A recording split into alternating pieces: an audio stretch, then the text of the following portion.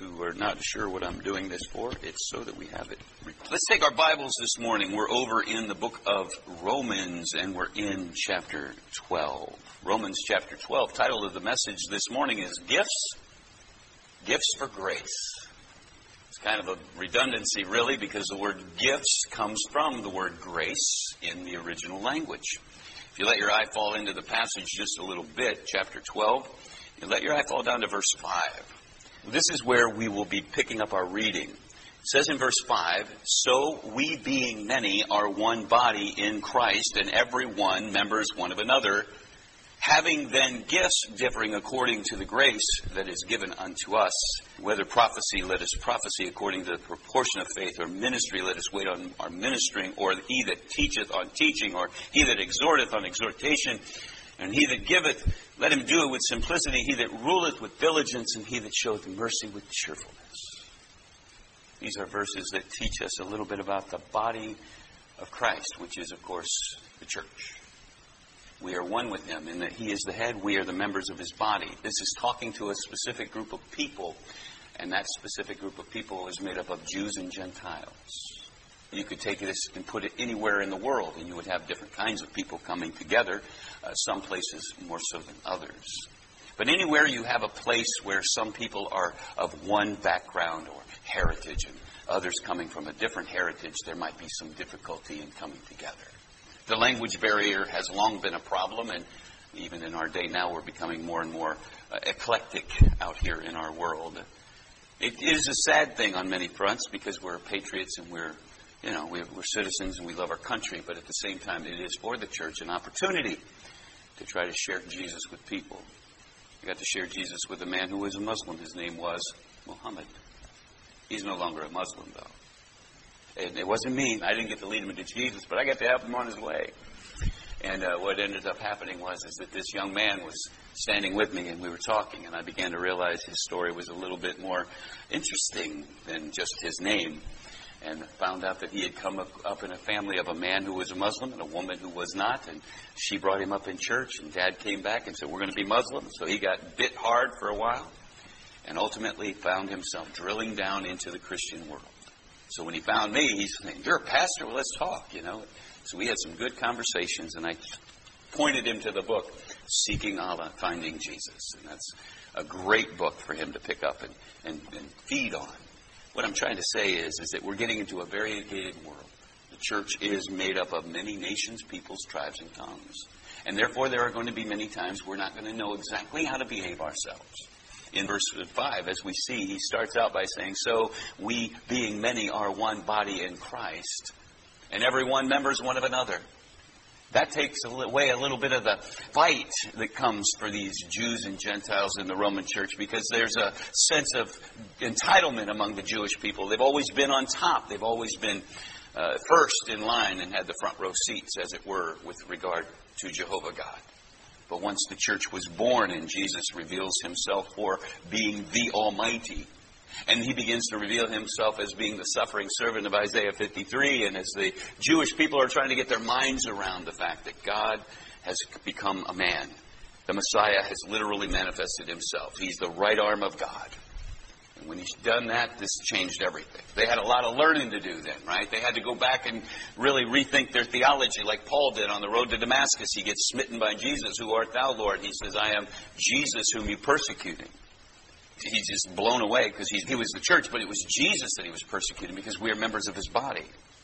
And so as you look at this passage, when he says we're members one of another, this is spoken to Jews and Gentiles, and that's why he follows it up by saying, "Having then gifts differing according to the grace of God that is given unto us, whether prophecy, let us prophesy according to the proportion of faith, or ministry, let us wait on ministering, or he that teacheth on teaching, he that exhorteth," and so forth. I want you to notice something about the verbiage here. There's a lot of italics words here. And those italic words you need to pull out sometimes to get the sense of what's really being said. And what he really is doing is he doesn't really begin to bring in any verbs at length. Most of these are nouns.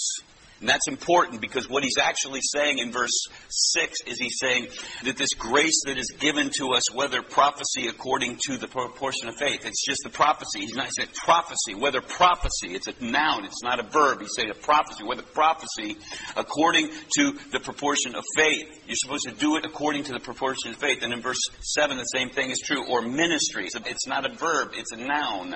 I know that's hard to get our minds around. We don't think like this. We don't parse like this. But it's important because what he's showing us is there's really two segments. You have the Jews and the Gentiles.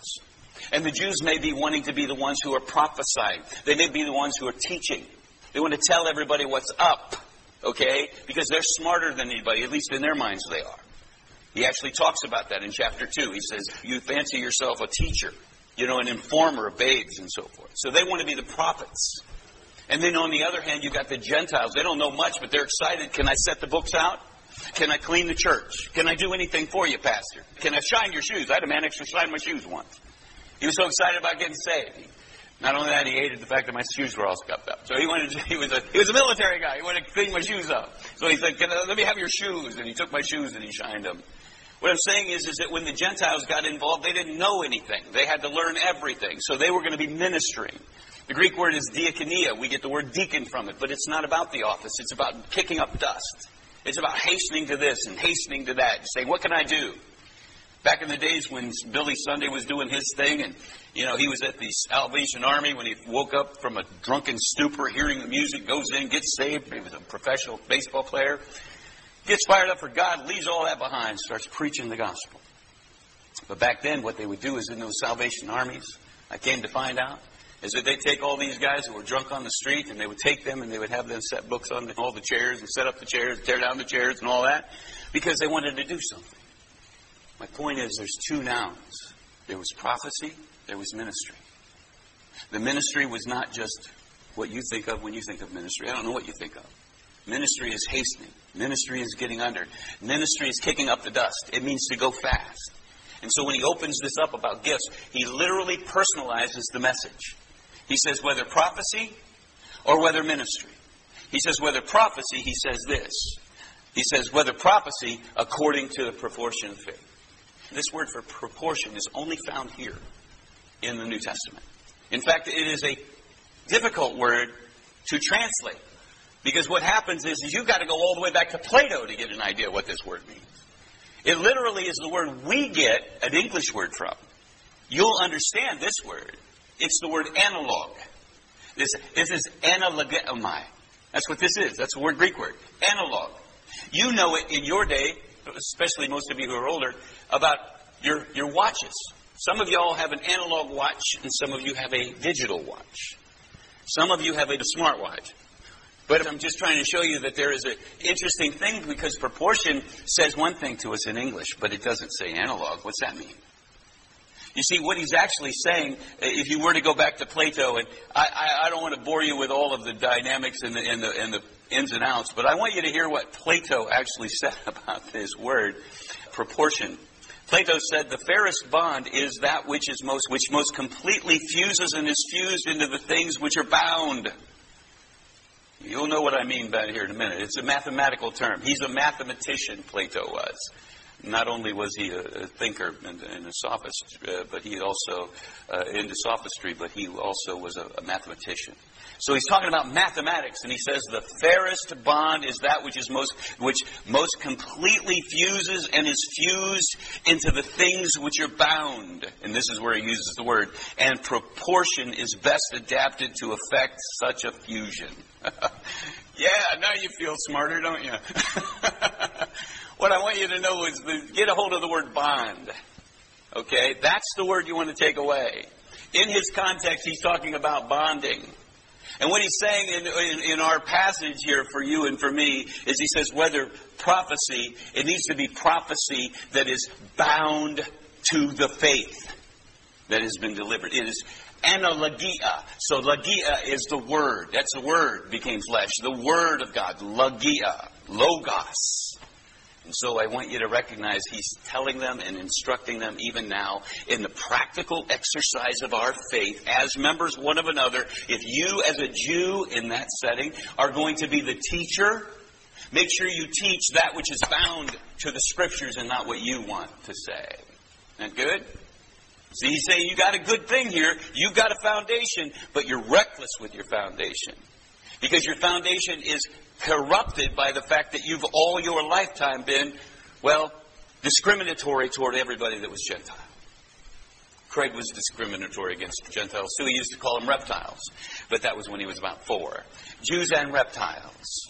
Now, it's not Jews and reptiles. It's Jews and Gentiles. And the Gentiles was anybody who wasn't Jewish. And these who are Jewish are the ones who think that they can prophesy. Now, you say the word prophecy, and this is a little point to be had because we're only going to have a couple verses really dealing with the gifts, but I told you we would talk about them a little bit. So let me give you a little primer on gifts in the Bible. The Greek word is charis, and then there's charismatic. Charis is grace, and charisma is the idea of a gift. Charisma. That's why the charismatic movement is called such, because they believe in the gifts being amplified in our day. And may I just say they should be, just not in the way that they do. And I'll explain that. There are 3 types of gifts in the Bible. There are 3 types of gifts. There are sign gifts, there are serving gifts, and there are speaking gifts. Those are the 3 types of gifts that God pours out on His church. And they're variegated, because this is not the exhaustive list. They're mentioned here. You'll find some, I think it's Romans 14, and also in 1 Corinthians 12, 13, and 14, you'll find gifts. It's not an exhaustive catalog of the gifts, okay? But what I want you to take away here is sign gifts, serving gifts, and speaking gifts. This passage does not deal with any sign gifts. Sign gifts would be the speaking in foreign languages. People talk about speaking in tongues, what it really was in its first occurrence and its only legitimate expression. Speaking in tongues involves speaking in a foreign language you do not know before you speak in it. So if you are a Jewish person on the day of Pentecost, you're seeing Jewish people all gathered from all the world out there, non-Palestinian Jews, coming into Jerusalem. And as they come into Jerusalem for the feast of Pentecost, they're all there, and the Holy Spirit falls upon those that were up in the upper room, and many of those disciples came out preaching the gospel in foreign languages. They were speaking German, they were speaking French, they were speaking Arabic, they were speaking everything but Hebrew, okay, or Greek. They were speaking it all. And the reason we know that is because when you read chapter 2 of the book of Acts, you find out that the people who heard them said, we hear every man speaking in our own dialect, dialectos in the Greek. They not only were speaking, let's say, English, but they're speaking Southern English. Y'all need to get saved, all right? Whatever you got to do. In fact, Paul talks about, he uses some vernacular that sounds a little bit Southern too. But also they were speaking in maybe somebody's Boston accent. They were hearing it in their own dialect. And so it was like the people said, these men are drunk, because they were hearing somebody speak German over here, but they personally did not understand German. And so it made them seem drunk. But the fact was, is people said, no, we hear every man speaking in our own dialect. Listen, guys, if you do not get your basics down now, and I'm saying this to an audience in the radio world too, if you do not get it down now, when this thing breaks forth that we're watching Virgin at the door, you're going to have no clue of where you stand with God. You need God's Word. When this breaks loose, you're going to say which way's up. And the only way to know which way's up is to read your Bible. And I can't give you that all at once, but I can tell you there is an understanding to be had. And I'm showing you that here. The Bible says, whether prophesying, only prophesy that which is bound to the Scripture. As I said, this is a noun, not a verb. Prophecy that is bound. See, it's not he's saying doing it. He's saying prophecy that is bound to the faith that was delivered unto us. Now, I told you about sign gifts, and I told you, there's healings, raising of the dead. That all happened as a segue, if you will. It was a segue from the Old Testament dispensation to the New Testament dispensation. And somebody I just lost in radio land, they're saying, I hate dispensationalists, they're terrible people. Rain on all that. Get over it. The Bible has different economies. Recognize the word dispensation means house law. There was a house law for Israel. There's a house law for you and me. Our law is the law of love. Their law was the law of Moses. And all of them were to bring us to the same place, to Jesus. God just came at things a little differently in any given economy. In the garden, they had one law, don't eat of the tree. After they fell, then they had the law of conscience. They blew it. God had to bring a flood. After the flood, they had the law of human government. Whoever sheds man's blood, because there was so much violence, must by man his blood be shed. Dispensations are real, folks. Paul said, I've been given a dispensation, okay, to speak to the Gentiles. You and I have a wonderful heritage in our Bible. And rightly dividing the word of truth is essential for navigating these crazy days. So these are segue things getting us here. And by the way, the next dispensation is the kingdom. Okay, it's going to be the millennial kingdom. And we're all going to be good, okay? Everybody on this side of the millennium are going to get raptured out, come back, and be glorified, not have any problems with sin anymore, because our natures and our bodies and our minds and hearts and souls will all be completely sanctified in full sanctification. It will be perfected. So we have sign gifts. You know what those are. Speaking gifts, prophesying. He mentions whether prophecy. And when he talks about prophecy, I want to give you a well-regarded preacher, which if you read a lot of the prophets, which you get into Isaiah, you get into Jeremiah, you may not do that because they're long books and you get tired and you don't know all the history. It's hard to read something you don't know, like I did with Plato. I don't even know what this guy's talking about, right? But if you're reading the books of Jeremiah and Isaiah and you don't know any of the names of the kings, you don't know any of the history of Israel, and you don't, it's like, whoa. So what you do is you soldier through. And along the way, if you do that, and you allow yourself to do that, soldier through, you'll recognize things along the way. Just be content with that. And then go back and soldier through again. Go back and get some more information and then run into it. Because what you have there is you have a real catalog of what God is doing on the large level. For instance, the book of Isaiah gives us a whole panorama of Christ in the Old Testament, Christ in the New Testament, what God was doing with Israel, what He was going to do in the future. There's 39 chapters that are dealing with judgment. There's 27 that are dealing with comfort, just like there's 39 books of the Old Testament, 27 in the New Testament. There's so many intricate things. And when you begin to realize God is all about bringing judgment when it has to be brought, but not when it doesn't. He's very patient, long-suffering. He waits till the very nth degree before He pulls the trigger on judgment. Just look at our day today. Okay? And they're changing little boys into little girls and little girls into little boys. Do anybody think Jesus should show up right now? I mean, I think so, but obviously He knows better than I do. But I don't see much holding Him back, and that's what's exciting to me. It could happen any minute. Jesus could come at any time. This is what we're getting into. One world government, all the nonsense that's going on with our economy, our borders open, all of that stuff matters, because if I look at my Old Testament, I see this is the kind of stuff that happened then. I saw it happen in the Old Testament. I've seen this before. You ever seen somebody say, man, they look like somebody I've seen before? Well, I've seen this before, and I've seen it in the Bible. And this is coming down to it, and Jesus is going to come. But this is what this man says about the word prophecy. And why I say it's so important to understand that prophecy is not always about foretelling. He says it this way. He says, the prominent ideal of prophecy is not prediction, but the inspired delivery of warning, exhortation, instruction, judging, and making manifest the secrets of the heart. But let me read it again. You heard it once. That's how I like to do things. Sometimes I'll go look over something and then I'll read it again. He says the prominent idea of prophecy is not prediction, which is what we think it is. We think prophecy is all about telling the future. But if you read Isaiah and Jeremiah, usually they're just dressing down kings and they're reminding them of what God said in the past. And very few times are they really prophesying. You probably can't even name a prophecy of Elijah. Or maybe you could think about him saying it's not going to rain for 3 years or whatever. But that'd be about it. He was calling down fire from heaven. He was calling for the heavens to be brass because God said the heavens would be brass if you do this or that. And they were doing this or that. Right? So you understand, prophecy is not about prediction, even though that's fanciful and we like that. This is why we go for the sign gifts, because boy, that's fun. I want something I can see. Frankly, the greatest sign of God in this world today is my life. And your life if you know Jesus. He takes a sinner and He makes him a saint. That's a miracle, folks. God takes brands in the fire that are burning and He plucks them out. He quenches them and He turns them into something beautiful. Isn't that great? It's what it's about. If you and I understood how awesome God was, we would live a lot more clean lives. And that's what He's saying. I beseech you, therefore, brethren, by the mercies of God, it is your reasonable service to present your bodies living sacrifices. And you might put into circulation that which is proving the will of God is good, perfect, and seasonable for you and for me and for everyone else as well. The Bible tells us that we have gifts differing one to another, and that prophecies are something we need to be mindful of how to do it. This is what Mr. Vincent said again, and he's got a book out called Vincent's Word Pictures. He's very well received.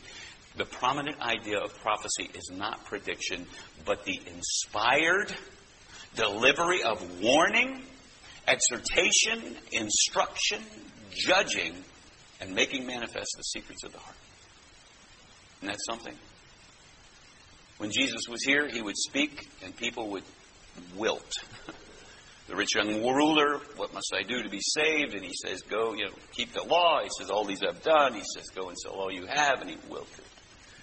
When they brought this woman to him taken in adultery, he said, what should we do with her? She was taken in the very act. They were trying to force his hand. He said, whoever has no sin, he said, let him cast the first stone. And all of them wilted away. And Jesus looked at her as the only one who had no sin. And he said, neither do I condemn you. Go and sin no more. That's our Savior. He says, I'm not here to condemn you. The Bible says God sent not his Son into the world to condemn the world, but through him that they might be saved. The Bible is telling us that prophecy has to be done in a certain way. And it means that you can't be better than, holier than, and so forth if you're Jewish and you're trying to teach some of these Gentiles who could really be advantaged by your instruction. But he tells them they have to do it in a way that literally is bound, proportion, bound to the faith. And that would keep them in line. This is a problem in our day, if you can receive it. Because what happens today now is we've gotten to the place where people go to hear things that they want to hear, not what they need to hear. The Bible says in the book of 2 Timothy that in the last days perilous times would come. You know this passage very intimately because it's easy to preach on. We like to preach on that one because it makes everybody else look bad and we're so good. But not really. It warns us. It warns us of what's coming. 2 Timothy chapter 3 says this, know also that in the last days perilous times shall come. Men shall be proud, boasters, blasphemers, discontent, incontinent, fierce, despisers of those that are good, haters of God. They're going to withstand the truth. And that's chapter 3. That's just chapter 3. Chapter 4 says this, men will then heap teachers to themselves, having itching ears, not willing to endure sound doctrine. So they're going to find people who will tell them what they want to hear. Now, the reason I bring that up is because this is telling us that prophecy has to be bound to the Word of God. Don't look for your best life now. Look for the truth you need right now. Okay? This is a season we're in. It's a very powerful and prophetically relevant season that we're in. And what I can do to you today, or any given time we come together, is I can take the Scriptures and show you what the Bible says. We did it this morning in Sunday school. We're talking about some of the stuff that's going on.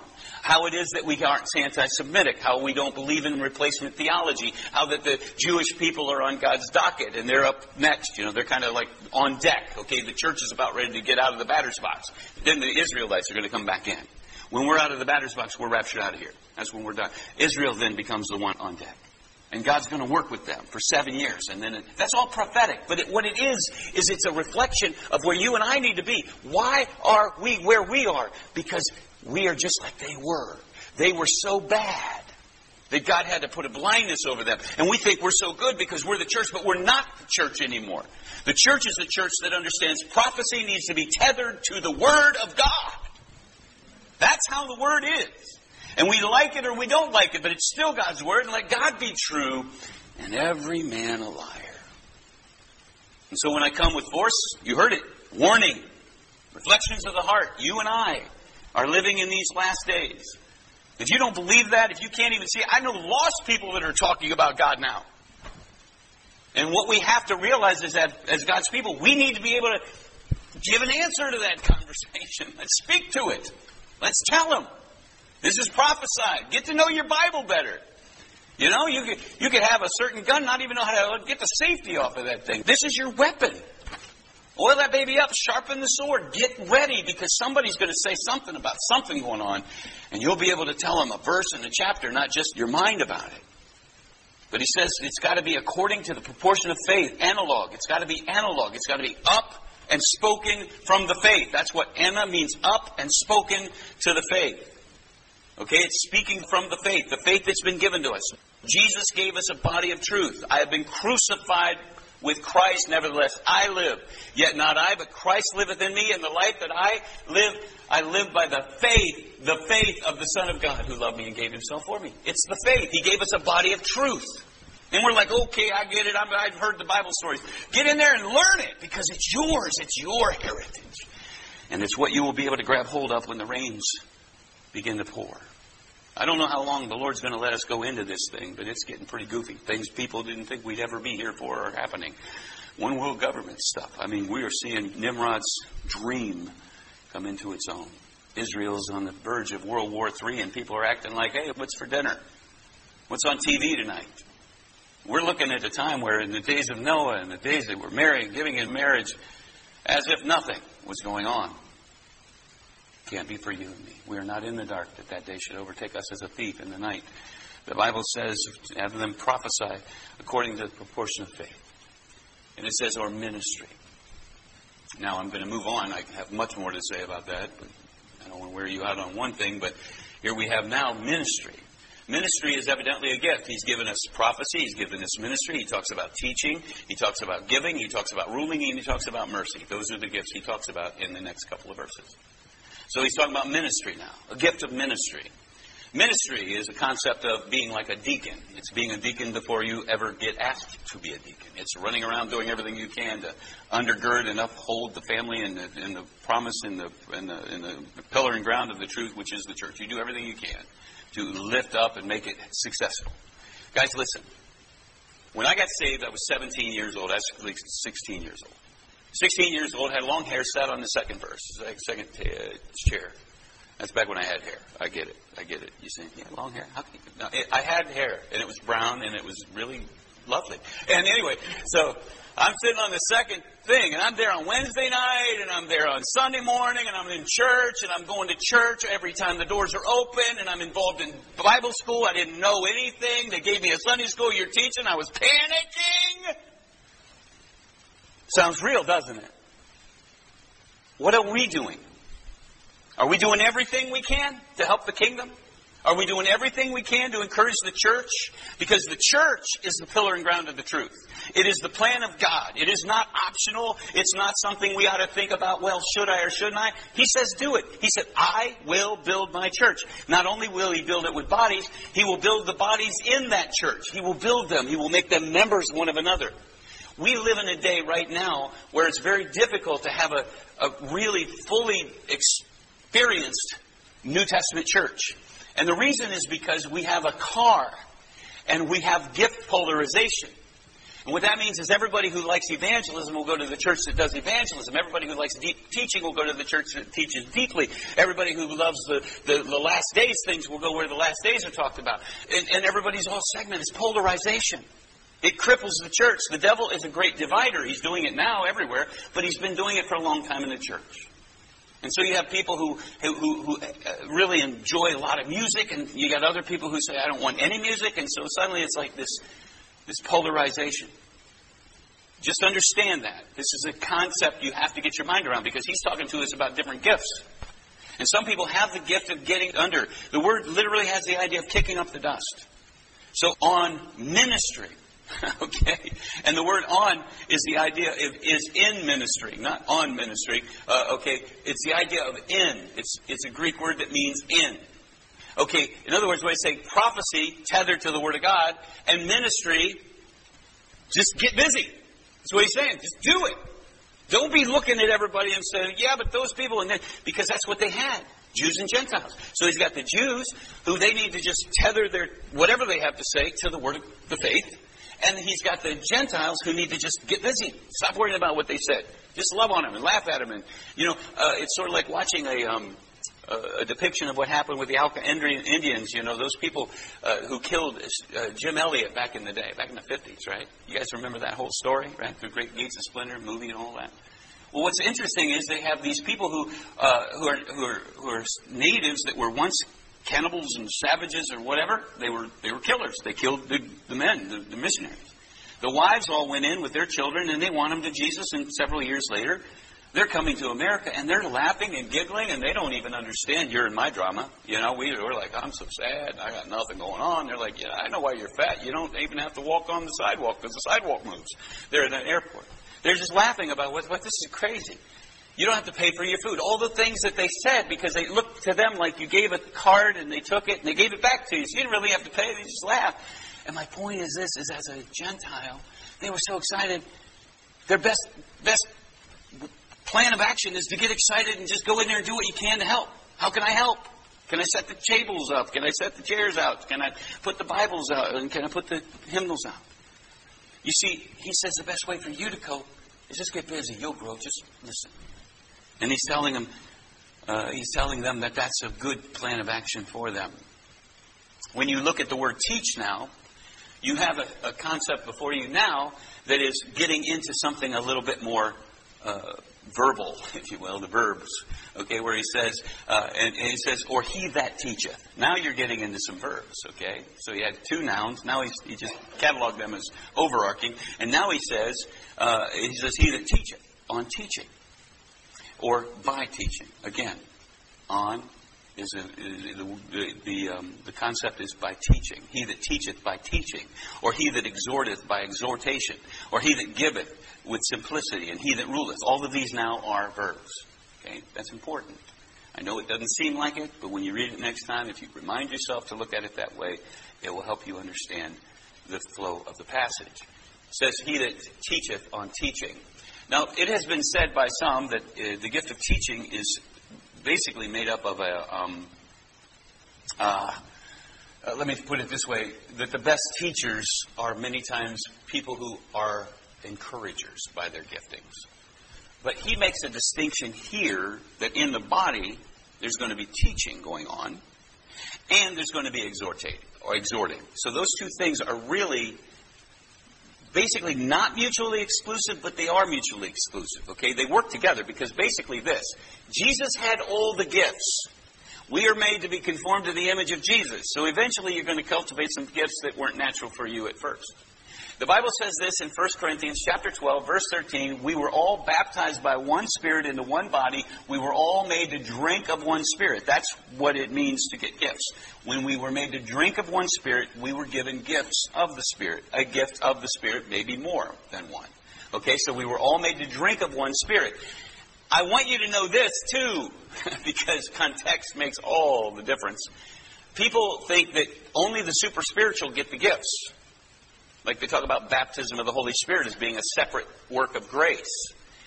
The Bible is talking in that passage, we were all baptized by one Spirit. He said that to the Corinthians. It was the worst church in the New Testament. They weren't the best church, they were the worst one. They were just messing up with all their gifts. And he said, we were all made to drink of one Spirit. So they all were baptized into Christ. So don't be standing around waiting for the baptism of the Holy Spirit. It's not that you need to be baptized in the Holy Spirit if you're saved.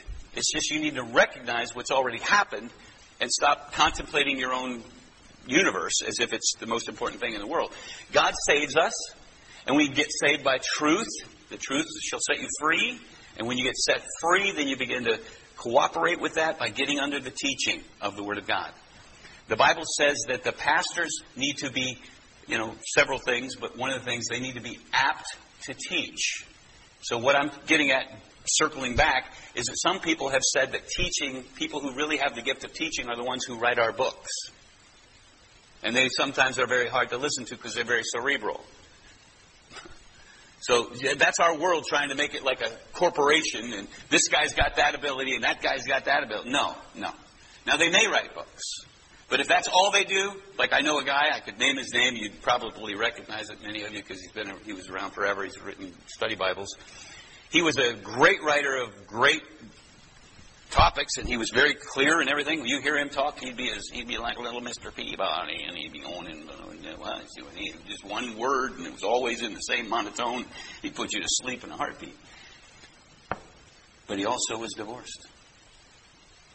And he was teaching in a seminary, one of the biggest named seminaries. My point is this: he didn't teach very well with his life, did he? You see, a man who is going to be a pastor has to be the husband of one wife, a one-man woman, or a one-woman man, And he's supposed to have his family in order and rule his family beautifully. Halas, beautifully. This man was a teacher, but he was also compromised. I say that because you need to recognize the way that you're being taught today is based on American ideas, based upon corporate ideas. The body of Christ is He's the head. We are the members of the body. If we grow up into the head, we're going to do it the way He wants us to. We're going to do our prophesying tethered to the faith. We're going to do our ministry to facilitate the growth of the body. And we're going to do our teaching as we teach, we will be fed personally. That's what He's telling them. Let him who has the gift of teaching be teaching. He already told the prophesy side of it, but He's saying be teaching. And He says, he that exhorteth. And this is the Greek word parakaleo. It's the same word used for the Holy Spirit, the paraclete, and it's translated comforter.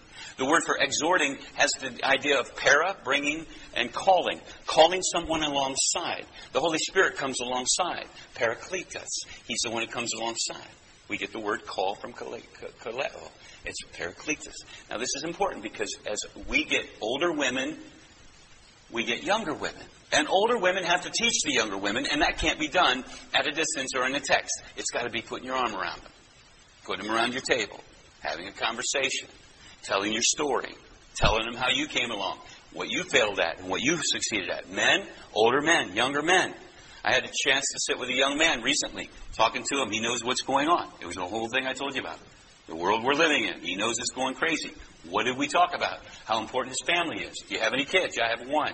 He said, I just want to get it right. Are you in church? No, I'm not. Do you know much about the Bible? No, I don't. I gave him a tract after I got done because I couldn't go fully with it because we were on a clock. But I was telling him, you need to get right with God. You know what I did? I took him to my phone. I showed him Tim Tebow on my website. I showed him Tim Tebow on the 316 thing, all the things that happened with him on 316. If you don't know what I'm talking about, look up my name on YouTube. It's the first thing that comes up. It starts playing right out of the gate. Shows everything miraculous that happened with Tim Tebow when he played a certain game against the Patriots, I think. And what he did, they won. He ran 316 yards. He rushed for 316 yards. He played 360, all the 16. And 94 million people Googled 316. And this man's just oblivious to all of it until he's getting ready to go out and see the press. And he says, you don't know what happened. My point is I gave him that, gave him a miracle of what God can do. You can give miracles of what He's done for you. I can give my testimony, give him a miracle. But this guy, then I said, you got to get your kids ready for war. They're out there trying to kill your kids. He didn't have any problem with that. They're trying to kill your family, kill your kid, break you up. And he saw it. And I get to see him this next week. Hopefully I'll see him and he'll say, I did read that tract every day so far. I've got 7 days, got a couple more days. Guys, listen, this is what we're here for. We're here to get that gospel out. And I was teaching him. Younger man, older man, right? Older men teach the younger. Older women teach the younger. Do you know where these clothes are coming from? That are coming in our world today with the girls' clothes? The older women aren't teaching the younger ones. They're not having the conversation. It's got to be done. So, here's the thing. I know that most of us are past that. But you've got a daughter who can tell. Their daughter. Still. See? You got to tell them, honey. You got to tell them. Okay? And you got to put your foot down, fellas. You know better than they do what's wrong with those clothes. Right? So you and I have to be people who tell our wives, tell our kids, tell our wives to tell our girls, not to embarrass, but because the world is on fire. And you are the only place of safety and harbor of rest. And you have to be there getting it done. The Bible says, he that exhorteth. So he should be exhorting. He should be the comforter. He should be running around bringing people along. If he sees something a little askew, encourage. The word means comfort. It means encourage. It means to beg somebody to come. Like the man who was a soldier, a man who had a centurion who had a soldier, and he said, my man is sick. He besought Jesus to come. He parakaletoed him, please come. That's what he's doing. We need to call people along. If your gift is exhortation. Some people don't have that gift.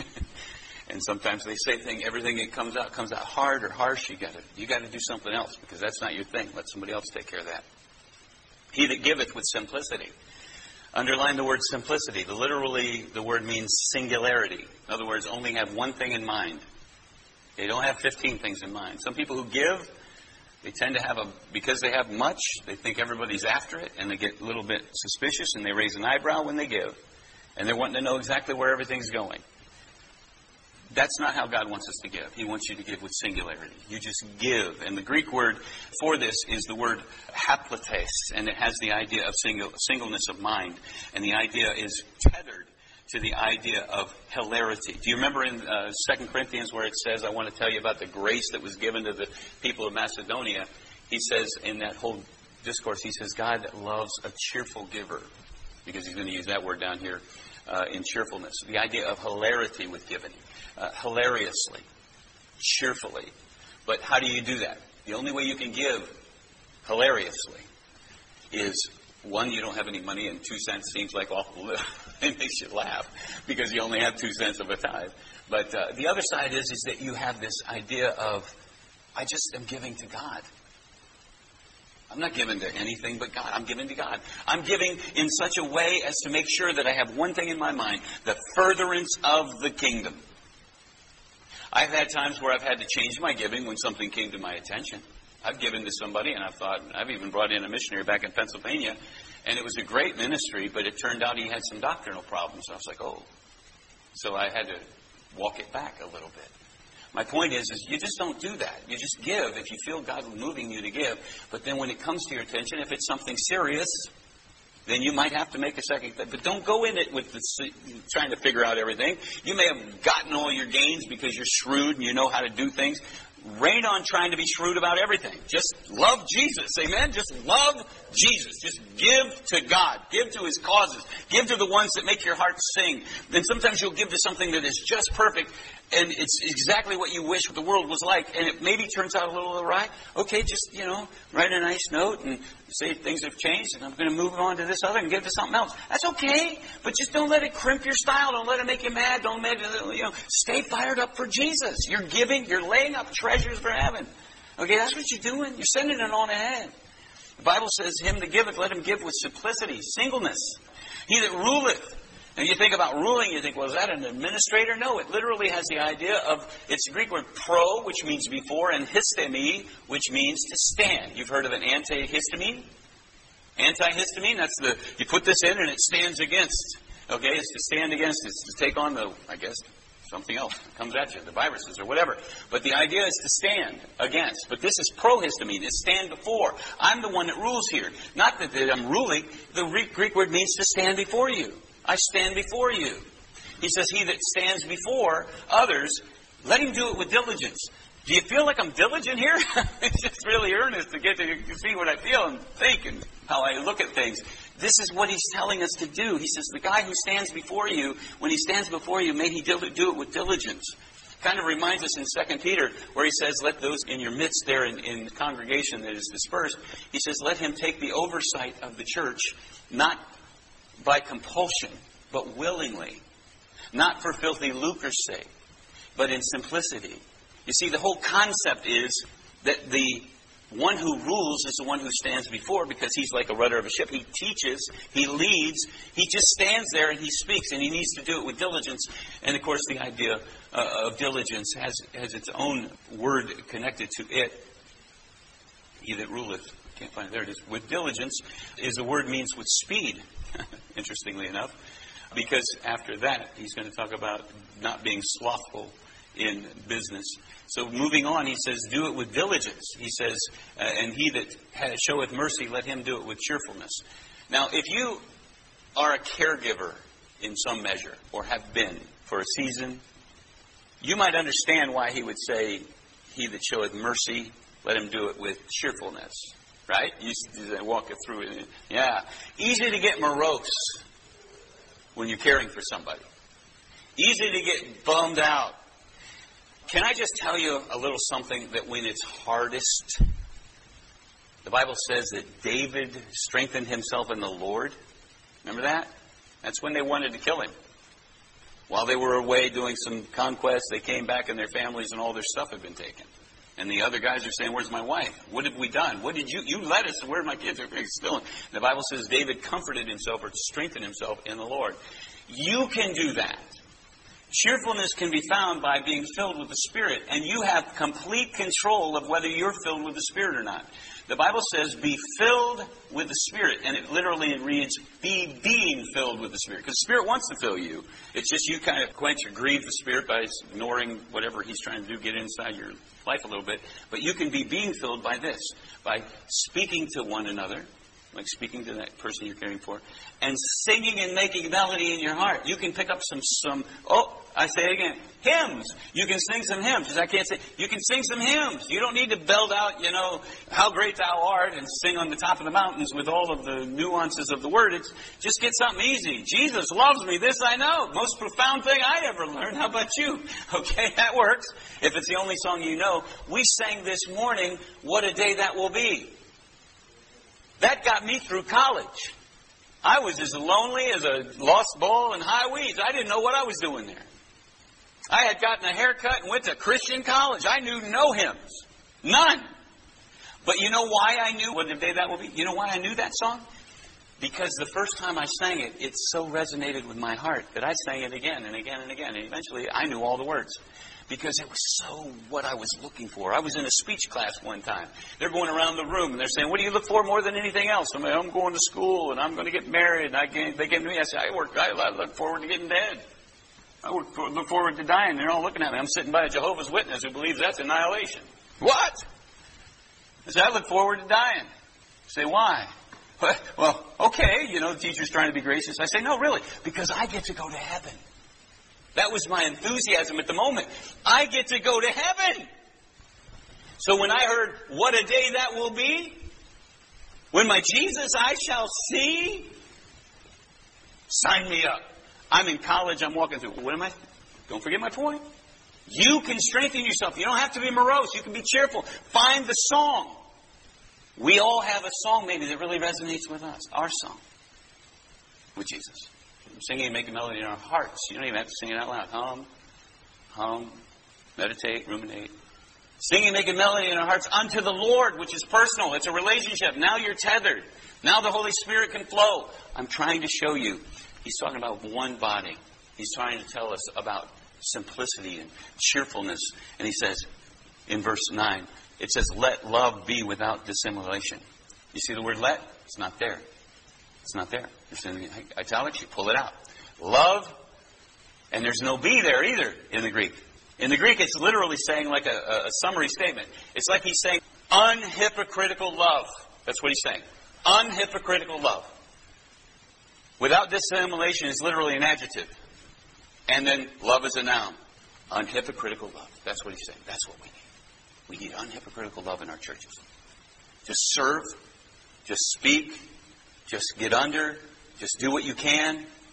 Because that's what makes the church the church. By our love, the world will know that we are His disciples. Then he gets a little proactive. He's out of the gifts now. And he moves on and he talks about some of the mandates or some of the ways that we can kind of soldier on down here. He says, abhor that which is evil. The Bible says, to love God is to hate evil. But here we have this thing that says, abhor that which is evil, cleave to that which is good. This is how you displace it. If you cleave to what's good, then what's evil will be abhorrent, right? For instance, if you love your baby, if you really love your baby, then everything that is involved in this Planned Parenthood soaked world will be abhorrent to you. So we have to be mindful that when we cling to that which is good, we're going to hate what's evil, because what's evil is always trying to pull us away from that which is good. So it's just a thing where he's telling us this is how you do your life. And again, Jews, Gentiles, everybody just get on the same page. He says just abhor that which is evil, cling to that which is good. And the word here is that which is essentially good. Be kindly affectionate to one another. We've talked about this before. Philistorgos. It's the idea of the yearning of a mama bird taking food, loving its young kind of thing. It's natural, instinctual love. He says be instinctively loving the body of Christ with Philadelphian love. Okay, so love. Both of them's got the idea of phileo, love, in verse 10. It says, in honor, preferring one another, not slothful in business, but fervent in spirit. And the idea of fervent is a word we get the word zeal from. It means hot. You remember Jesus said, I would that you be either hot or cold, but because you're neither hot nor cold, I will spew you out of my mouth. People says, what does that mean? Well, what that means is it's talking to the Laodicean church, and the Laodicean church is the last stage of the church age where the people tell the preachers what they want and they give it to them. And he says, you don't know that you're poor, wretched, naked, and blind. You think you're rich and increase with good and have need of nothing. He says, but you're neither hot nor cold. You got nothing.